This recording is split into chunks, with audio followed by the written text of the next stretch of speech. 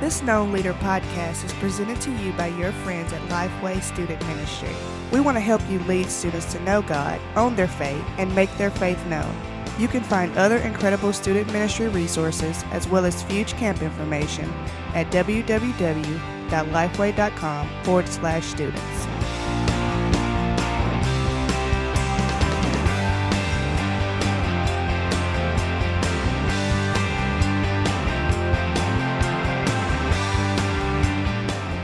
To another episode of our Known Leader podcast. I'm Rick Prawl, I'm your host, and I'll be guiding us as we go through this discussion this week, which is our third session in our Destinations unit. We've talked about why should I be concerned with eternity and what will heaven be like in this last session. This week we're going to talk about what will hell be like.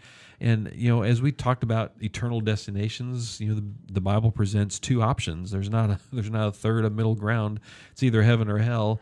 And certainly as leaders, we want your students to secure an eternal future in heaven with Christ and a relationship with Him. Amen. We do want to present what the Bible says, what hell is going to be like. And again, just as we talked about heaven, this is not a complete exhaustive list. We want to point out 4 specific things that the Bible talks about.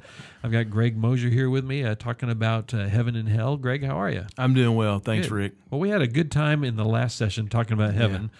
Man, as Christians, this is one of those sessions that we have a hard time talking about, but it is really important for our students to understand that there is a place that the Bible talks about called hell, that it is a real place that we're going to get into, and we need students to help understand this concept. So let's jump in here. Leaders, we're in Luke chapter 16. We're going to pick these 4 things out of what Jesus said in this passage from verses 19 through 31. Greg, we're going to start with verses 19 through 23 and just talk about and identify very clearly that hell is a real place. What do you see there in those verses that helps us get to that? Well, I see a couple of things, Rick. First of all, there's opportunity on both behalf. The rich man and Lazarus has opportunity. They have a choice to make. And just as we have a choice to follow God in obedience, we have a choice to not follow Him and turn our backs from Him. And we see the realities of this. The reality is a real place here called hell. Jesus spends more time in the Gospels telling people about the horrors of hell because He's warning them. Right. He's warning them of the impending judgment. Because God is holy, He has to be holy in every aspect. And we don't like to think of it that way. We like to make it a simpleton place. We like to make it a cartoon place with a devil with a pitchfork, and we don't see the horrors of that. Right. The horror of the reality of it being a real place, a place here according to the Bible here that has no escape, that has torment, that has real flame, that has real consequences for the choices we didn't make while we were here on earth. And it being a real place, a lot of people, again, they try to distance themselves from it being a real place. Oh, it's just a figment of your imagination. No, Jesus spent more time talking about hell than He did about heaven to make people realize that it is a consequence of their disobedience. That's right. Yeah, and it is a choice that we make by not choosing to follow Christ. And not only is it a real place, Jesus gets into, in verses 24 and 25 and other places in Scripture, talking about the fact that it is a place of anguish. And Greg, before we get into that, we've got pictures of hot sauce bottles on here, and there are shows on TV, about, there's one called Heat Chasers, and, all these different things that people get all consumed. Even here at Lifeway, we've got folks that get consumed about hot chicken and trying to get the hottest chicken you can eat. And, that's one of those things that it burns and it goes away. And sometimes we equate hell with that. It's like it's going to burn, but it's going to go away. But man, the Bible talks about it's a place of anguish. It's not going to go away. What do you see there in those verses? Yeah, I mean, the reality of it, I see misery, torment, wickedness, regret. I mean, that's what I see all labeled in that place of anguish. More so, though, than just the temporary anguish of us burning our hand and being able to get relief by putting some sort of medication on it. Right. There is no medicine for that. The medicine was the choice that was made on the other side of eternity, whether or not to accept the offering of the Lord Jesus Christ, and to get students to see that it's a place of anguish, not just a temporary place that just is a figment of their imagination or it will go away. It is a real place of torment. It is a real place of pain. The rich man says, Father Abraham, send your servant Lazarus. Let him dip his finger into a cold water and just place it on my tongue. He was wanting just a momentary a momentary lapse of the torment that he was in, and he could not. He couldn't do that because, as again, there was a void. There was a separation of the two places there. So I mean, the place of anguish. And when I think about that, the pain that we go through, the anguish that Christ went through, as he was on the cross. Father, Father, why have you forsaken me? God having to turn away from all of our sin that was placed upon Jesus. That moment of separation. That's something. Jesus was separated from the Father for 3 days. He was separated. That had to be anguish upon him, wanting to be connected, because never before relationally had they been separated. And to see that place of anguish as a reality, right. To be able not to scare students into heaven, right. But to give them a reason of why would you ever want to go to a place where there is all of this pain? Right. And so many people, they deal with pain on different levels. Some people can cover up very well, but this is a real good unit to be able to get the students to focus in on the realities, that's on the truth of it's a real place and it's a place of anguish. Right. Well, and Greg, from a pastoral standpoint, we've included under this section a list of some other scripture passages that Jesus describes hell as this place of weeping and gnashing of teeth.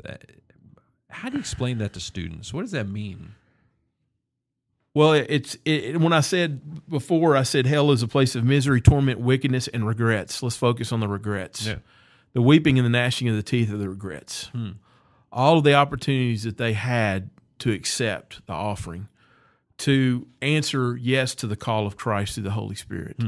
I believe that's a real consequence of the gnashing of the teeth is representation of all the anger and the why didn't I do that? Right. Why didn't I have a choice? And we see here even that's in the story. Yeah. In the story here, the rich man says, Father Abraham, please, you can't send Lazarus to take my torment away. Please do not let this happen to my brothers. Right. Please send him to my brothers so that they won't have to experience this. Right.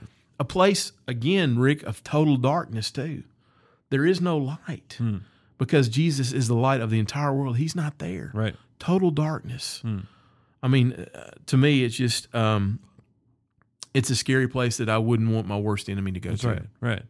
And the third life principle, we're talking about the fact that it's also a place of separation when we look at verses 23 and 26. What do you see there in those verses, and what does it mean that it's a place of separation? Well, it's a place where there is no joining of the two together. There is a chasm, if you will. There is a separation of the two because God, in His Word, says that He will not allow the believers, those who are born again, they will not suffer His wrath. Right. Where the ones who have chosen here in Hades to reject God, there is continual wrath upon them. We see the consequences of that also in another way. We hear people say, well, a loving God will send no one to hell. Well, the truth is that we make that choice because He's given us the opportunity to choose. Paul said, choose this day who you will serve. We get this opportunity so many times, it being a place of separation, and I liken it to here in the context that again, Lazarus is enjoying all of the presence of God, all of the companionship of the saints here, whereas the rich man, he is in total darkness. There's no hope. There's a place of separation. It's not familiar. And it's not where God wants us to be. Right. Truthfully, that's why Jesus came as the perfect, sinless Son of God to take away that punishment for us. We deserve that punishment, but He willingly took that punishment for us. So being a place of separation, always being fearful. I mean, that fear is a real factor. And we talked about it a couple lessons before with our young people, how fear can motivate them to do things and make choices based upon wanting to fit in. And, separation from the standpoint of having to be without the presence of God. Right. It's for a Christian, after you're on this side, after you've accepted the call of Christ, it's just, thank you, Lord. Right. For taking me away from that path that led to complete destruction. Right. Well, and in the previous session, we talked about that one of the one of the pleasures of heaven is that we're going to be continually in the presence of God. I mean, face to face, side to side, in His presence. And the complete opposite is true here in hell, is that it's a place of separation, that there won't have any presence of God there. Yeah, no presence of God, no familiarity, no blessings, no goodness. I mean, on earth, the Scriptures talk about that God allowed the rain to fall on the good and the evil. You know, at that point, He let the wheat, the tares grow in with the wheat. Here, there's total separation. Right. I mean, to me, that is even more of a mindset. As bad sometimes as our days on earth are here, in the book of Revelations, those days will even grow even more waning when the presence of the Holy Spirit, who withholds all the evil from coming at this point in time, when He is removed from this world, how even more devastating it'll be. That place of separation is a reality.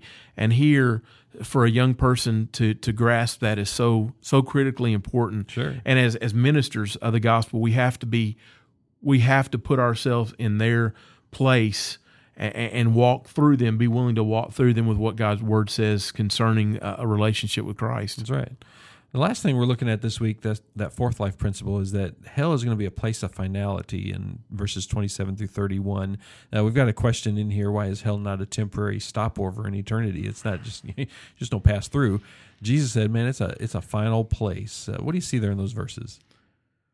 Well, I see sadness. Sure. A lot. I mean, because it being a place of finality, there is no hope. One of the scriptures I used to use quite frequently with young people when we were talking about these types of subjects was Hebrews 9:27. And just as it is appointed for people or man to die once, and then after this comes the judgment, this is all the opportunity that they have. And for a young person to be so full of life and have all of their life to live before them, sometimes it's tragic with the decisions that they make. On this side of eternity, and for it to be a place of finality, I don't know that young people think about finality. We don't like to think about finality because we have loved ones, we have children, teenagers and wives that we love so much. We don't want to think about that. But from a standpoint of it being a place of finality, there is no longer any hope. Once that choice is made, and once we choose to reject Christ, that is the consequence. Because really what keeps us out of heaven is the same thing that puts us in hell. That's unbelief. Right. Not believing that Jesus Christ loves us. So critically important as a youth minister, as a youth worker, to make sure those kids understand how much God loves them. Sure. And leaders, as you're wrapping up this session, you're going to want to move into that wrap it up part with the question to present to your students, which of your friends do you not want to leave on the other side of this chasm, the chasm that Greg was talking about? And what will you do to make sure they spend eternity with you in heaven? As students begin, especially this week, to get a sense of the finality, the anguish, the reality of hell, to see their friends that don't know Christ as heading for that place and what they can do to prevent that and to share Christ with them.